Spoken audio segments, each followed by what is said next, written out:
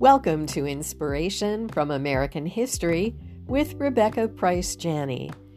Today's story traces the history of our National Thanksgiving celebration on this 400th anniversary of the very first one in November 1621.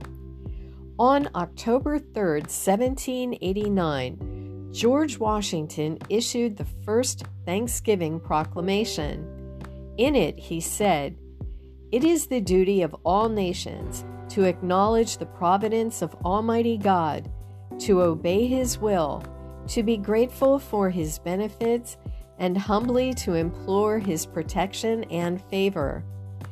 Now, therefore, I do recommend and assign Thursday, the 26th day of November next, to be devoted by the people of these states to the service of that great and glorious being who is the beneficent author of all the good that was, that is, or that will be, that we may then all unite in rendering unto Him our sincere and humble thanks for the civil and religious liberty with which we are blessed.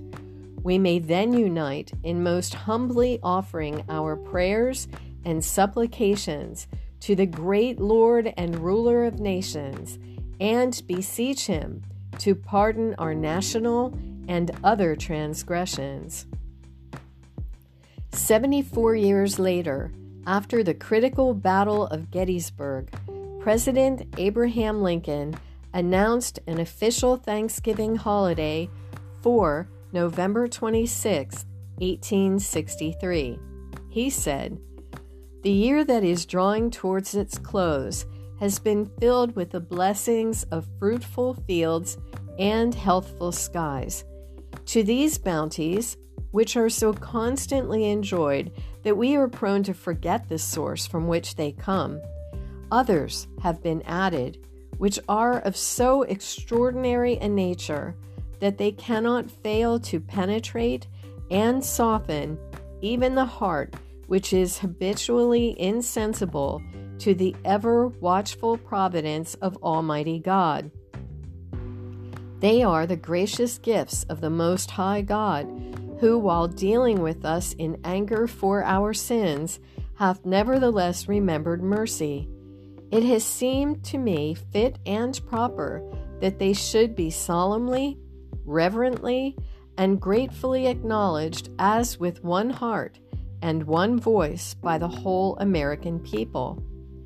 I do, therefore, invite my fellow citizens in every part of the United States, and also those who are at sea, and those who are sojourning in foreign lands, to set apart and observe the last Thursday of November next as a day of thanksgiving and praise to our beneficent Father who dwelleth in the heavens."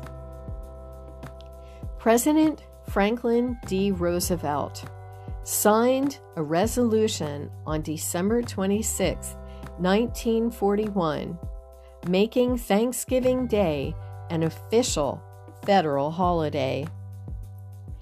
Thank you for joining me for Inspiration from American History.